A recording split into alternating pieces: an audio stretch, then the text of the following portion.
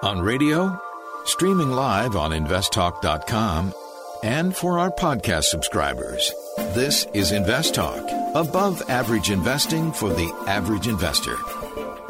Invest Talk is made possible by KPP Financial, a registered investment advisor firm serving clients throughout the United States.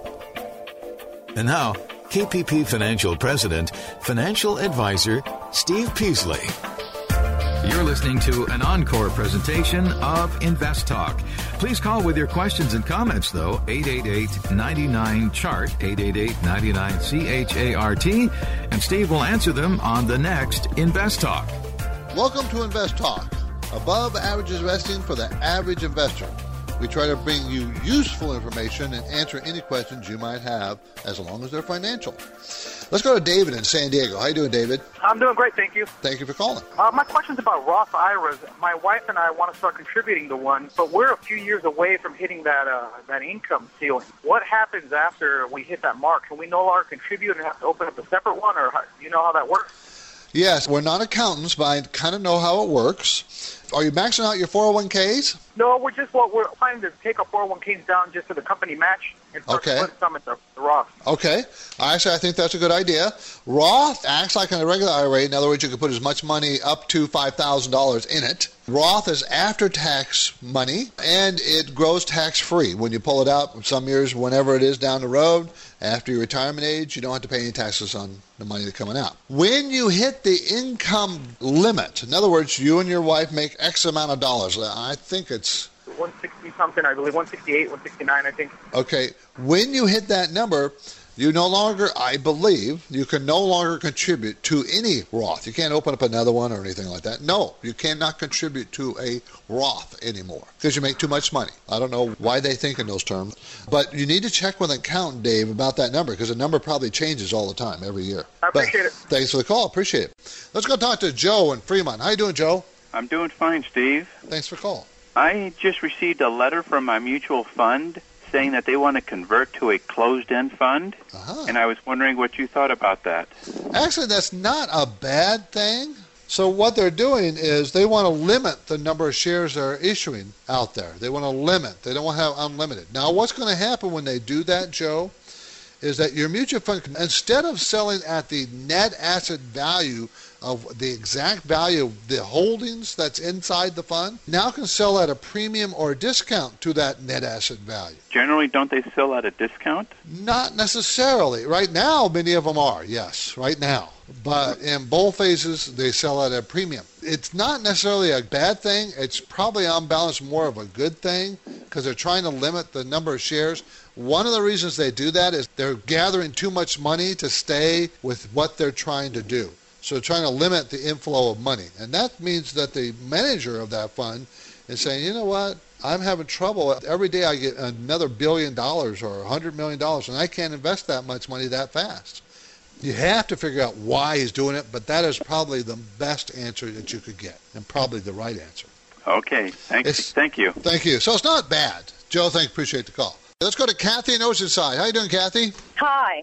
My question is, my husband and I are going through a bankruptcy, and we were able to keep our house, but we're just starting to look at now, how are we going to rebuild, and what would be the best strategies for us starting all over again? Okay.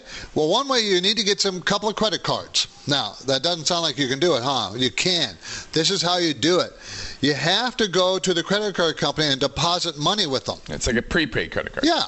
Okay. And use it. Use that money and do it month to month to month to month. I had a sister-in-law who filed bankruptcy, did this. It took her several years. This is how she rebuilt her credit. Now she's, I think it was 7 or 8 years ago. Now her credit's pretty decent because that's what she did. So that's what you want to do. You got to start rebuilding and prove that you are going to make payments, and that take out small loans that you know for a fact that you can pay back, and that will build your credit. Because when you have accounts that are fully paid off and fully up to date and they have a long credit history on them, you've had them for many years, that will improve your credit score over time.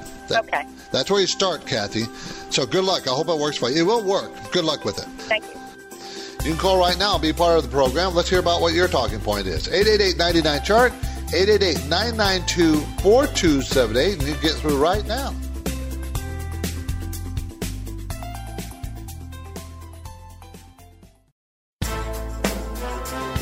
No two investors have an identical portfolio, so each investor will have different questions. I guess I'm wondering how I should kind of diversify. If the questions specific to your portfolio aren't being asked, your situation is not addressed. And I wanted your thoughts on the cannabis market. Steve Peasley and Justin Klein take Invest Talk listener questions each weekday during the program live stream in the 4 to 5 p.m. hour Pacific Time.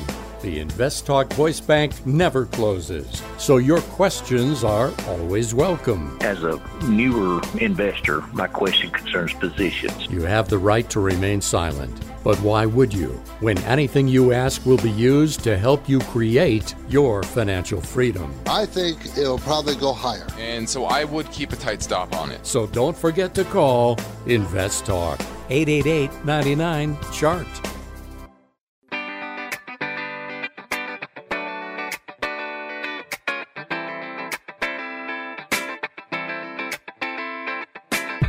You're listening to an encore presentation of Invest Talk. Please call with your questions and comments, though, 888-99-CHART, 888-99-CHART, and Steve will answer them on the next Invest Talk. Hi, this is Duncan from New York. This is my, I think, third question. And for anybody that's listening, these guys do a great job responding within the couple of days. My question is, you keep on mentioning about pullbacks. What exactly do you mean by pullbacks? For example, what type of percentage are you looking for small cap, for mid cap, and for large cap? And hopefully, if you guys have time, exactly what is a good PE ratio that we should look for when we are thinking about investing in the stock? Thank you very much, and have a great day. Bye. Well, those are pretty difficult questions there, to be honest. A pullback of the S&P 500 of 10% is normal. Okay? Now, for a small cap, usually it's a bigger percentage. For large cap, I mean, the big blue chip stocks, usually it's a smaller percentage. But a pullback would be normally 10%. But you can have them 5%, you can have them 20%. Anything over 20% is called a bear market. So that's what the pullbacks mean. Okay, let's go to Bruce in Newark. How you doing, Bruce? I was just wondering, you were talking about high-yield bond funds, closed-end. What do you think about high-yield open-ended bond funds at this point? I prefer the closed-end funds. And you want me to tell you why? Yes. Because closed-end funds, because I know no one out there, or very few people know what the difference between an open-end fund and a closed-end fund. A closed-end fund has a finite number of shares, okay? Where an open-end mutual fund, they just keep issuing shares as people put money in. Okay, everybody knows a mutual fund operates on net asset value, right? So whatever the assets they purchase, what is the actual value of them today, add those all in, divided by the number of shares, and this is your net asset. This is what it is. A closed-end fund has a finite amount of shares. Therefore, they don't keep issuing shares. Therefore, a closed-end fund can sell at a discount or at a premium to the net asset value of the holdings. Many times they will sell at a discount. Well, the closed-end funds, especially the high yield, a lot of them are selling at a discount right now. In other words, if that fund liquidated, it would give us all more and more money. In other words, they're selling all the positions in there at a discount. Therefore, we're getting a higher yield, and I'm getting a bargain. I'm getting it on sale. Whereas an open-end fund, you wouldn't get any bargain. You get it right what the value is today. That's it. That's the only reason why I like them today better than I would any other day. Yeah, I'm trying to decide what to do with my fixed income allocation in my 401k plan, and it has a high-yield bond fund and a stable value. Well, a stable value wouldn't give you too much income because that's not what they're designed to do. They're designed to stay stable and give you some income. The high yield is pretty much an income play. But, of course, you have a little bit high risk with that than the stable value. So you're going to have to trade stable versus risk. Bruce, that's a tough call. Maybe put half in each. How's that? Okay. Okay. Thank you. Thanks, Bruce. I appreciate the call. Let's go to Bob in El Sobrante. How you doing, Bob? Hey, I've got a question about two measurements that you often use. One, the 200-day moving average, and the other, the level of the Dow. And aren't they different now than they were, I mean, as measurements, as gauges than they were, say, a year ago? Yes, because the moving averages moves, and the level of the Dow moves even more violently. Yeah, I'm looking at the 200-day moving averages of a number of stocks, and it seems like most good stocks are above their 200-day moving average significantly. And so how do you use that as a buying-selling gauge if they've just broken through it? Remember, Bob, the 200-day moving average is a long-term moving average. That's for investors that buy and pretty much hold. They don't really care about any other indicators. So the 200-day moving average is a very good indicator to tell you if the stock is in a long-term bull phase or a long-term bear phase. Right, but then if you're looking for stocks to buy, and most good stocks have broken through it strongly, then how do you use that as a measurement? A lot of companies will move down to close to the 200-day moving average. You want to buy them if they find support at that 200-day moving average. Now, they may not get down that far. And the more extended a stock is beyond its 200-day moving average, Bob, the more risk you're taking buying that stock. Thank you for the call. I appreciate it. Here are the directions for reaching Steve this afternoon with your question. Just call 888-99-CHART, C-H-A-R-T. Have a question about how best to get into the market, or maybe you're feeling unsure about your current investments. That's what this is all about. This is Invest Talk. Hi, my name is Aaron. I just started recently listening to your podcast, and I just had a question regarding a Roth IRA. I just opened my first account for Roth IRA, and I'm wondering kind of where I should start investing some of my money to start out with. Any tips or stocks that I should be looking at investing would be much appreciated. Thanks. Bye. Now, I can't give you a stock recommendation or some sort of investment recommendation. I have to know in the SEC terms, we have to know our client. We have to know what type of risk tolerance you have, what your ultimate goals are. And so that's what you have to ask yourself, right? Are you an aggressive investor? Are you more conservative? How much knowledge do you have about the investment world? If you're pretty new, it sounds like you're pretty new, then you probably want to focus on doing more research and less action. Now, it might be a small dollar amount, and I think a small dollar amount is a good time to learn some lessons by buying individual stocks. I know some people, maybe Steve, might have a different philosophy on this, buying an overall index and gives you broad diversification. And I think in some ways that's true if you have a lot of money and you don't want to make a really bad decision with it. I think that broad diversification can make sense. But if you're new to the game, you don't have a lot of money, and you're trying to learn, this is something you want to get more financially literate about, I would invest it in companies that you know, individual companies, as long as you have high risk tolerance level. And then you can start to research that company, understand the company, listen to conference calls, read research reports, start to learn the process of analyzing individual investments in individual companies. So that's what I would do, okay, if I were you as a new investor with a Roth IRA. Let's go to Lisa in San Francisco. How you doing, Lisa?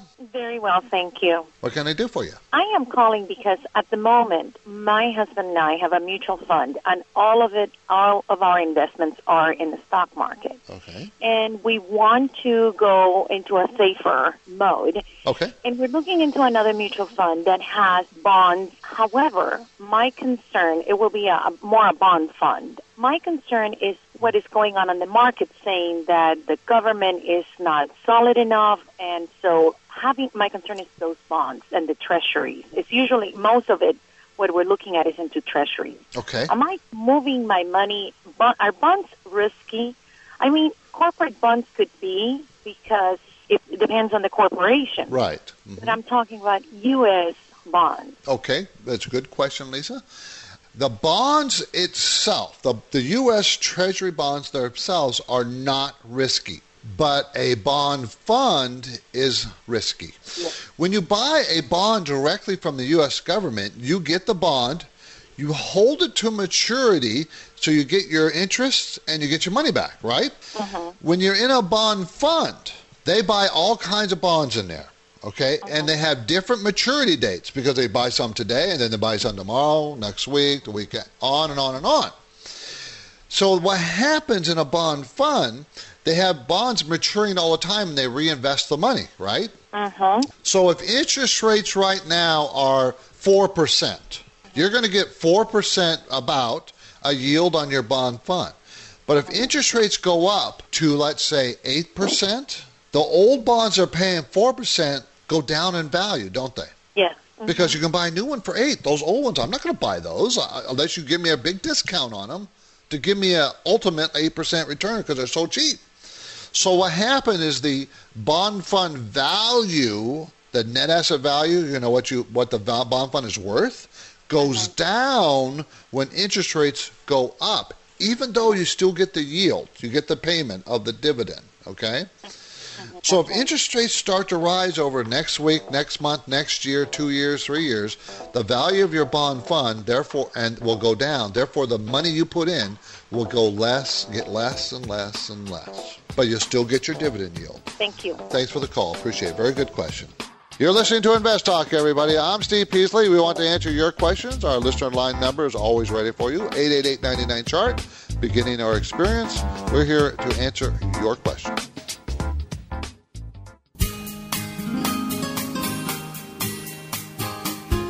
You're listening to an encore presentation of Invest Talk. Please call with your questions and comments, though, 888-99-CHART, 888-99-CHART, and Steve will answer them on the next Invest Talk. Hey, Steve. Hey, Justin. My name is Khalil. I've been listening to you guys a little bit over a year now, and I have a couple of questions. So I am 24. I'm about to turn 25 this coming July, and I've kind of listened to everything you guys said. I kind of spread my money around. Don't leave it at just one sector. But question for you. So my girlfriend, we've been getting a little serious now. It's been over 3 years, so I am thinking about popping a question, and she has a daughter. So I am thinking about purchasing a home. Even though I don't necessarily need to purchase a home, I just think it'd be a little bit of a better investment instead of me throwing the money into renting. So I want to see what you guys would think. If it's better for me to go ahead and just do as you guys say, get a 15-year mortgage, or get a 30-year mortgage, throw a little bit more money towards transport, especially since I'm a little younger. I don't have too many things that I have to worry about right here financially, and I'm in sales, so I'm getting 80 to 100K this past 3 years. Hopefully it's still going to be the same. So just a couple questions for you guys. And thank you so much. I appreciate all your help throughout the years. Take care. Bye-bye. I love this question, and congratulations on your success. Hopefully it works out with your girlfriend. And your question about buying a home, this is something that a lot of people are struggling with in this time. Should I buy a home? You know, prices are up, rates are down. How do I handle this? And the first thing I always say is, what is the utility? Focus less on the monetary aspect, the investment aspect, and focus more on the utility. Do you want to move? Do you think you will move in the next 3-5 years? Okay. If you do, then I probably would say, don't buy a home. You know, if you're going to move out of the area, for example. If you think you're going to stay in that area for a long period of time, then you have to say, okay, what type of home do I want? What's going to make sense for myself, my family, our lifestyle, and what's going to make me the happiest, within reason. Obviously, everyone wants a big house, probably, but you have to ask yourself that. And then you say, okay, let's go buy something that we can afford, and then you make that decision. And yes, the money will go towards equity, but what you also have to understand is that if you aren't renting, right, you go buy a home and you're not renting and you're borrowing money, well, you're renting money, right? There's a cost to that money. Even though the cost of that money is relatively cheap now, or it's roughly 3% mortgage rate, that is something that is still money lost, right? Just like a rent payment is as well. So don't think that it's a clear-cut buy versus rent decision. It's more of utility. And think of it that way. And if you can afford it, fantastic. Focus on the utility of that particular home. Invest Talk is made possible by KPP Financial. Invest Talk hosts Steve Peasley and Justin Klein are the principals of KPP Financial, and they are independent financial advisors. This means they place their clients' interests ahead of the firm's. As part of that commitment, KPP Financial practices parallel investing, where Steve and Justin's accounts participate with client investments at equal prices and percentages. You can learn more about parallel investing and the other KPP financial programs at investtalk.com. The phone lines are open. Steve and Justin welcome your questions. Call now, 888-99-CHART. Hello, this is Tori from Bozeman, Montana. I'm calling to ask about a refinance that I'm currently in the middle of. So I'm refinancing a rental property that I own. And I was wondering, because I do have a good bit of equity in that property, and I haven't quite been maximizing my Roth contribution every year. So would it be smart to take some of that equity out of my house and actually just put it into my Roth IRA, where I feel like it can make better returns and possibly beat what my home might be able to bring in terms of equity in the future? Look forward to hearing your answer. Thanks so much. Bye. Well, normally I would say no. Don't take the equity out of your house, but just contribute new money to the Roth. But with interest rates so very low, you can borrow money against the house you live in at 2.5% or so. That might be smart to borrow the money. Remember, it's always the best use of the money. What's the best use? I can make more than 2.5 pretty confidently in the market, conservatively investing. So would it be? And I still get the 2.5% plus write-off, mortgage write-off. Now you were talking about a rental property. I would borrow against your own personal property if you have equity in there, because when you refinance that, you'll get your lowest rates. So, yeah, I think that might be a good idea in this environment. Hey, Steve. Hey, Justin. Just a quick question. This is Shelley from D.C. area. When we're looking at stocks that trade and we see where they trade, the venue, whether it's on an exchange or OTC, what's the difference between the two? I mean, I have an idea. I know what an exchange is, but in other words, does it matter to us? Should we look into that and be exchange as OTC or on the exchange? Anything we should look for, and why does it matter? Thanks. Does it matter if it's on the NASDAQ or the New York Stock Exchange? These are just different stock exchanges. It used to be a Pacific Stock Exchange.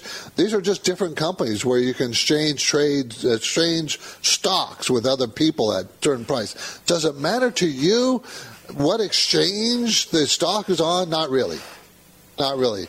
It matters to you the liquidity of that stock on the exchange, that there's enough stocks being traded on that exchange, and the spread between the bid and the ask is small.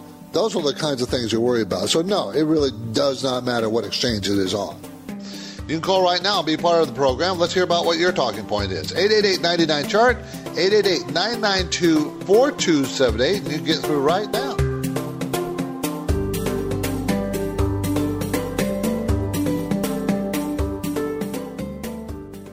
eBay Motors is here for the ride. Remember when you first saw the potential? And then through some elbow grease, fresh installs, and a whole lot of love, you transformed 100,000 miles and a body full of rust into a drive that's all your own. Look to your left. Look to your right. It is official.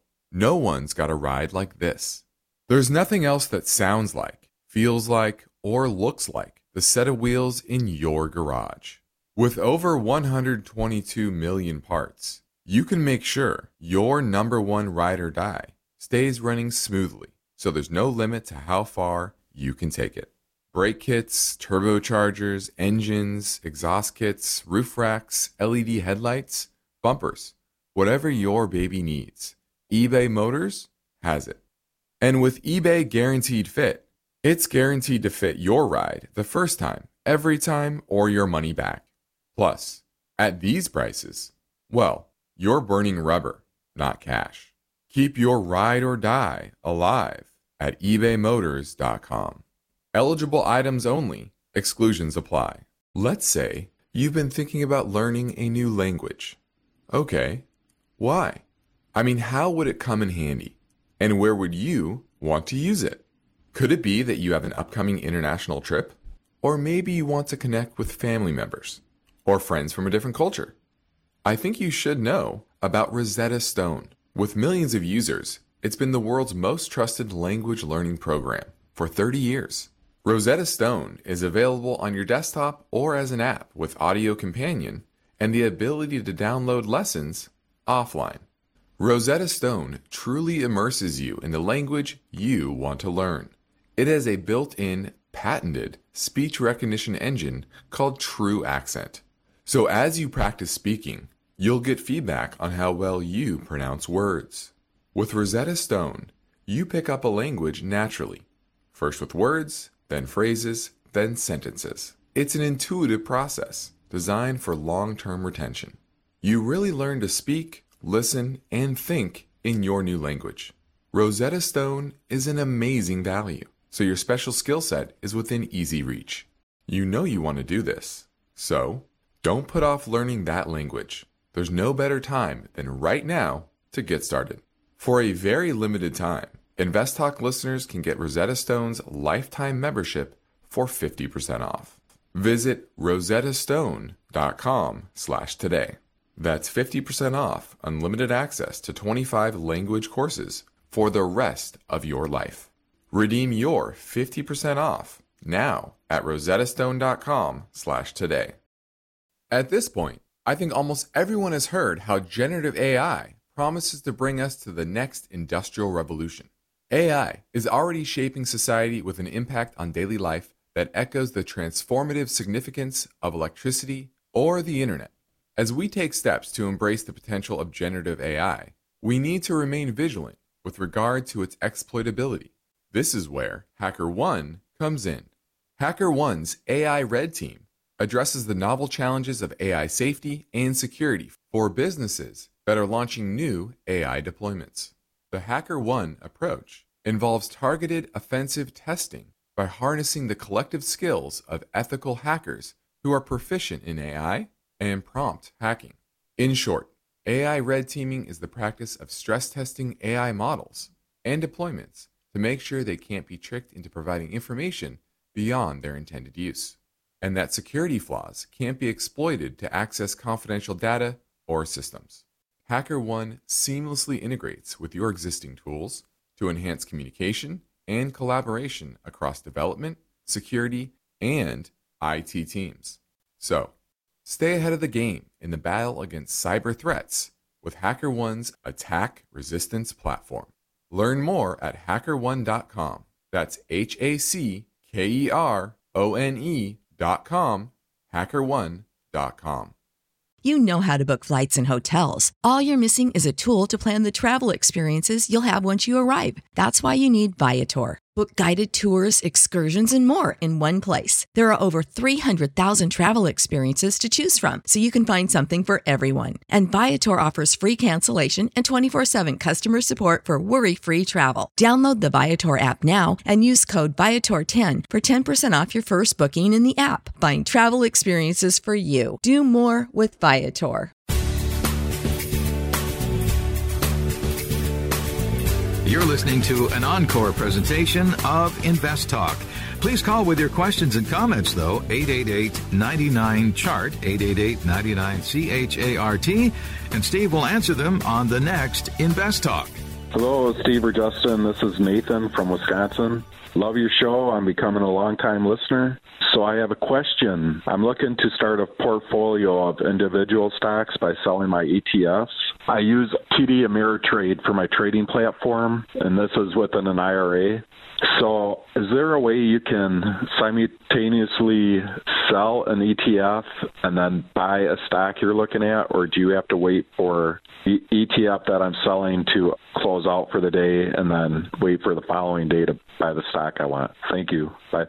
No, you can buy it, right away. If you sell an ETF or a mutual fund, you can buy the next position immediately. There used to be, and many still do, many of the custodians have a 3-day waiting period. If you sold a stock, you got to wait 3 days before it clears, then you can use the money to buy something else. I don't know if that's true anymore. And I know TD Ameritrade is a custodian we use. We don't have to wait. So it may depend on what kind of account you have. If you have a cash account or a margin account, you won't have to wait on a margin account, that's for sure. The cash account, you might have to wait. I'm just not sure. 888-99-CHART is our number, 888-992-4278. Steve, Santa Rosa, how you doing, Steve? Given the volatility that you are speaking about, as a fairly non-sophisticated investor and someone with not a whole lot of money to invest at one time, how do you feel about whole life insurance products and the cash value and the rate of return that those can give you and the lack of volatility there too? Okay, Steve, let's just let you know, my background is insurance. I worked for years and years and years in the insurance business in New York City. I'll tell you, the whole life, the universal life, I really think that they do you a disservice. If you need life insurance, I've always suggested to everybody, just buy term life. It's really, really cheap. Just do this math, Steve, if you would. Take the difference between term life, the premium you have to pay. Let's say you have to pay $20 a month. And then to get the same coverage, same amount of life insurance coverage for whole life, take the difference and then start doing the math. Just put it, do a factor like they do. Use the same factor the insurance companies do to determine how much your gains are going to be over the next 10 years. You'll find that if you do it yourself, just buy an index fund in the stock market, using their same numbers, the insurance company's same numbers, you'll be light years ahead in return. Why? Because insurance companies charge a lot of money, a lot more than you imagine, on that management of those funds for you. Okay. I would not do it. You'll be a lot further ahead if you buy term and just take the difference and invest in the stock market over time. What about the fact that the whole life is tax-deferred going in and tax-free coming out when you pull that benefit or that cash value? It's only tax-free if you annuitize it. There's capital gains tax are being billed. It's tax-deferred. It's not tax-free unless you turn it into an annuity at the end of that period. And then annuities are even more expensive. It would be a lot smarter to open up a Roth IRA or a regular IRA and put that money in there. Okay. Just do the math. That's all I ask. Or I'll do the math for you. You call me at the office. I'll show you. And I don't sell an insurance box. I don't care. I just don't like them. I worked in that industry. They're not bad. I'm not saying they're bad. It's just that I know you can do better in a different way.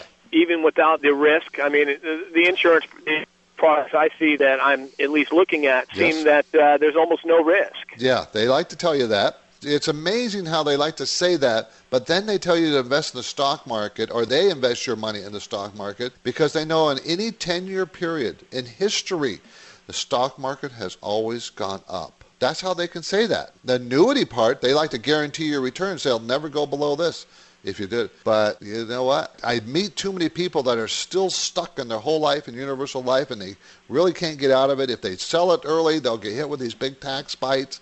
Steve, I'm telling you, it's not the best way to go. All right, thanks. Good luck. Thanks for listening. Let's go to Mike in San Diego. How you doing, Mike? I had a question about loaded versus non-loaded mutual funds. Okay. Obviously, the prudent guy would err towards the non-loaded funds to kind of save money and initially up front, return on your investment, that type of thing. Yes. But I recently read something on like A shares versus B shares and some of those arguments. Right. And I was kind of confused on what is the actual benefit of a loaded fund, or is there any? I will always tell you, never buy a loaded fund, because you can find just as good managers in no-load funds. So why buy a loaded fund? And let me explain that to the other listeners. A loaded mutual fund is one where you pay a commission to buy it. There are no-load funds, meaning no commission funds out there also.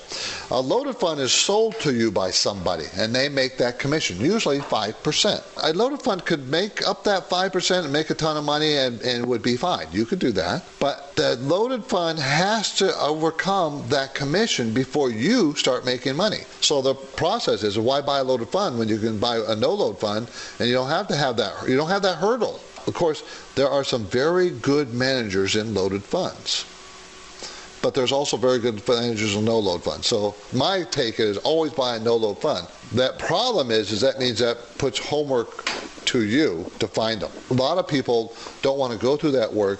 They just go to a broker and let him decide, and he'll put you in a loaded fund because that's how he makes his money. Now, what about the A shares, B shares, C shares? Play into? When you talk about loaded funds, they have different ways to charge a commission. Sometimes it's upfront 5%. Those are called A shares, Mike. They're always upfront 5%. You give them $1,000, they're going to take 5% of that right off the top, and you're only going to be investing $950. Right. That's A shares. B shares they're going to charge you that same 5%, but they're going to charge you only 1% after each of the next 5 years.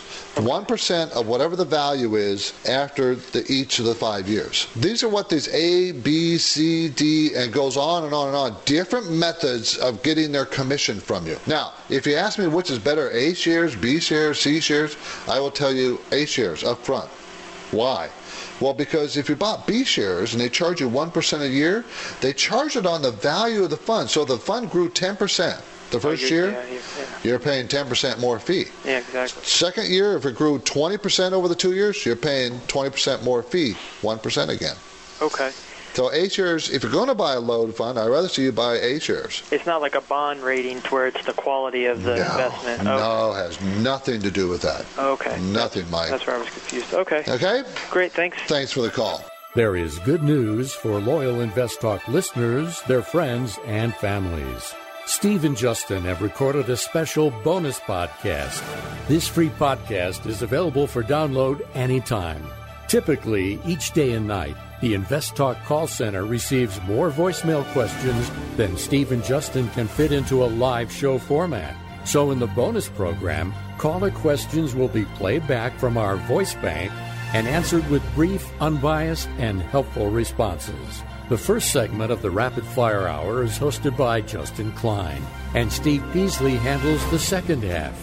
It's a fast-paced learning podcast for the average investor. It's free, so be sure to tell your friends. It can be downloaded now at iTunes, Spotify, Google Play, and investtalk.com. Look for Rapid Fire Hour. Hi, Steve and Justin. Thank you guys for your show. It's very helpful. I have a general question. I'm young, starting to build my portfolio and just investing every month. And from everything I've learned so far, it says that you really shouldn't try to time the market and that you should just invest steadily. You guys are always saying wait for a correction or a pullback. So I'm just wondering, for someone who just invests every month, should you accumulate cash and then wait for those pullbacks and corrections in the market before investing, or should you just invest no matter where the market is at the same time every month? I look forward to your answer on the podcast. Thank you. If you are disciplined, you can invest every month, a dollar cost average approach. When I say discipline, I mean keep doing it when the market falls. Don't stop. And in fact, put more money in the market when it falls, not less, more. That takes a lot of discipline and courage. Now, should you wait for a pullback in the market? Well, we had a 37% pullback last year. No one knows when the next one's coming. That was actually a bear market. No one knows when the next one's coming. I can't tell you. Ideally, you wait for a pullback, ideally, but no one knows when that's coming. If you're young, just invest consistently over time and not worry about timing the market, because it's impossible to do. 888-99-CHART is our number, everybody. You can reach us. We have lines open, 888-992-4278. Hey, Steve and Justin. I've been listening for a couple years now. I was just referring to something that Steve mentioned on Friday, that with a weakening dollar, you see materials performing well in the coming future. I just wanted to ask kind of what that encompasses. Are you talking more about, specialty and advanced materials, or general materials like, steel, aluminum, etc.? I'd love to hear your thoughts on that, and I'll be listening on the show. Thanks so much for what you do. It would be basic materials is what I was talking about. That'd be aluminum, steel, carbon things, and millennium and rare earth type things. The stuff that makes other stuff. How's that? So materials should do well, because they also will do well in inflationary times. And, people, if you look at the numbers coming out, inflation numbers, and it shows that we have hardly any inflation. However, if we have hardly any inflation, why is the dollar going down? If the dollar's going down, gold going up, isn't that gold being inflated? Oil going up, isn't that inflation? Isn't that not inflation? And won't that eventually mean that everything will go up, groceries and everything else? And the only reason why it's not is because we have a fairly, worldwide weak economy. What happens when that turns next year? Won't inflation perk up? I mean, no one really knows for sure, everybody. I mean, I can't tell you, but, we're also printing massive amount of dollars. And that usually makes the dollar worth less. And if the dollar's worth less, it takes more dollars to buy things, therefore those things are more costly, inflation. I mean, it's not rocket science. It's just common sense. Now, we just don't have inflation built into the system. In the 1970s and 80s, I was around and working my young career, and I was around when we had double-digit inflation. And there was a point where you just knew things were going to cost more next month, and you knew you needed lots of raises, and the employer knew it, everybody knew it, the stores knew it, everybody knew it. So everybody just got on the bandwagon of raising prices, raising wages. And it seems like your wage never really caught up. And corporations made lots of money because they always seemed to raise their prices a bit higher, and they maintained their profit margin. So don't think the stock market won't work. It does work in inflationary times. So don't worry about that part. Managing multiple mutual funds, researching professional services, where to put your savings. If it's about money and if it's important to you, we want to know more about it. We're here for you. 888-99-CHART is how to reach Steve or Justin right now on Invest Talk. Hi, Steve. Hi, Justin. This is Ed Bravo. I really like the show. I really appreciate you guys and all the information you guys share. What are your thoughts on these cannabis companies, investing in them? Thank you for your time. You guys have a great day. Bye-bye. Well, I do think cannabis is another area of future investments because, that area is just growing very fast. And there's a lot of merger and acquisitions going on in that industry. So you're going to have to be careful where you are and try to pick one of those companies that are going to be acquired, because they usually jump up when that happens. Let's go to Carlos in Stockton. I'm 22 years old, have a pretty good job, and I've been interested recently in e-trading. I really don't know nothing about it. Online trading yeah. Okay. I have money to play with, but, I just don't know the steps, and I really don't know nothing about it. Okay, let's talk about that for a second. So you have to start to educate yourself a little bit.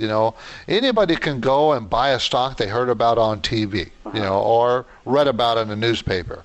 But you'll be investing with the total lack of knowledge. You wouldn't know when do you sell, what stocks you should buy. You're buying stocks because someone else said it was a good stock and you're just buying it. That's not a good way to invest. You already made the first step, Carlos, by saying I have the interest. You have to start somewhere, and you're only 22. You're a young guy. You're just now getting involved now. Peter Lynch has a pretty easy book to read. Okay, it's called Beating the Street. It's only about 200 pages. It's pretty simple. It tells you how he invests. It talks about invest in stocks that like you're at the store and you see some product that you saw that is just selling like hotcakes, like maybe Nike tennis shoes or something.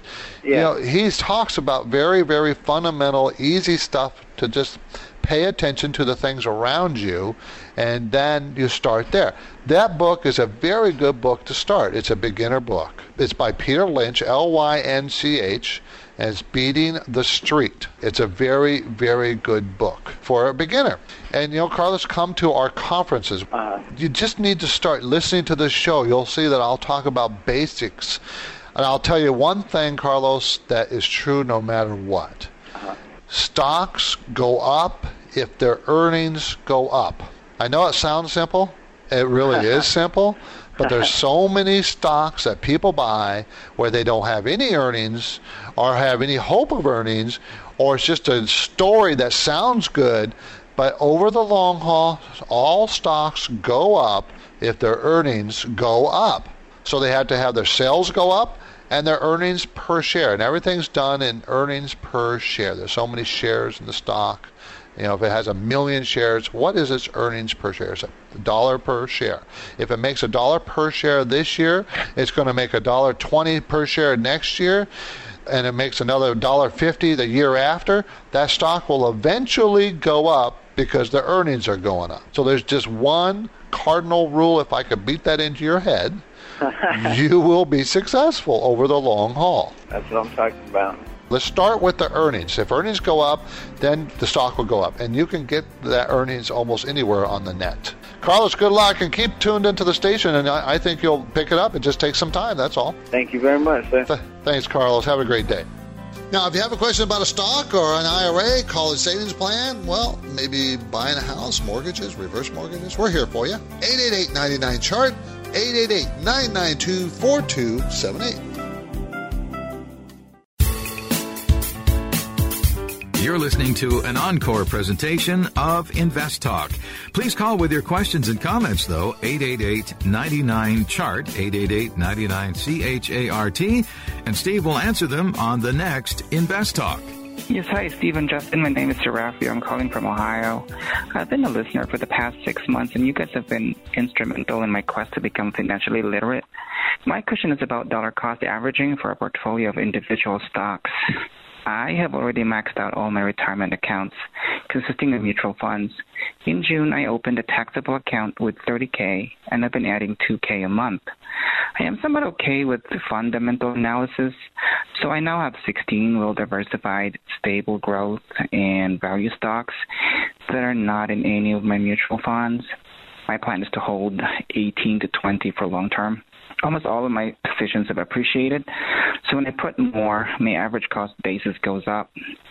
Would that be okay if I just keep on working in positions that have at least 25% safety margin based on discounted cash flow or target price? Not that I'm good at it, but are there simple technical indicators to guide me?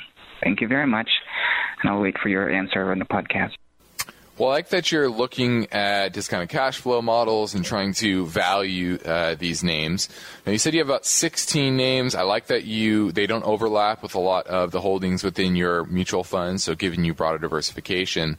I would try to expand that out to somewhere in the neighborhood of 25 to 30 names. It's about what you would need to get good diversification. And I would focus more on the underlying business. If you have a long-term time horizon, certainly valuation is going to be important. But what's going to be even more important is investing in good, consistent companies that have good cash flows, hopefully maybe some dividends in a lot of them, and monitor their businesses more than anything. And certainly, if you're dollar cost averaging over time, finding the ones that maybe are down a bit, but their long-term business prospects remain intact, you want to add to those at that time. And that's probably the strategy that I would have. That's similar to how we manage money for our clients as well. So it's really going to be more about monitoring those 25, 30 different businesses and making sure that your long-term thesis about that business remains intact. Hey, Justin, how's it going? This is Danny from Hawaii, long-time listener. I appreciate everything you guys do for everyone, all the advice you give. I'm more of a trader than an investor, and I like to buy and sell within a couple-month period. So I'm interested to know, can you explain the process of when a news catalyst comes out or news drops on a stock, and then the stock price skyrockets? What exactly is happening right there to cause the stock price to move so fast, so high? And is there a way of knowing when that's drying up and when it's about to come back down and retrace by watching any type of indicator or volume, or is there something that you can tell when, you get to a top in a candle or something? I'm just wondering if you have any advice for that. That would be amazing. Thanks again for everything you guys do. Hope to hear the answer on the show. Thank you. Well, if you're a trader, I would really strongly suggest you learn technical analysis, which means reading a chart. And specific to your question, I would suggest you take a look at the Fibonacci retracement numbers. Fibonacci was a mathematician, 1500 or so, and there was natural retracement of numbers up and down in certain percentages, and that would be something that would help you. It doesn't always come true. Charting is not a science. It's more of an art, but learning charting will help you as a trader. So that's what I would suggest. Hi, Steve and Justin. This is Faisal from New Jersey. I had a question regarding the time horizon to keep the investments. I've heard that many people say when you buy the stock, you can just keep it forever or till retirement. That's the best time period to keep the stock. but others say, like, that's not very smart. You can sell it, take profit, win the register. In your opinion, what's the good time horizon to keep an investment in a portfolio so we can get healthy returns, from investment or either trading, both ways? Thank you. Take care. Bye. Well, Warren Buffett, the world's best investor over decades, his time horizon is forever. You have to think when you buy a company, when you buy a stock, you're buying the company. So you want to buy a good, solid company. And I like to write down the reasons why I buy this company. And as long as those reasons are in place, I'm going to hold it. There is no time limit. Doesn't mean I'm going to hold it forever, but maybe I'm holding it for a specific reason. If it does X, Y, Z and achieves that X, Y, Z, then I will sell. Or things change. When I bought the company, I bought it for these reasons, and now those one or two of those reasons no longer exist. I may sell the company. But your time horizon when you buy it should be forever. That's my opinion.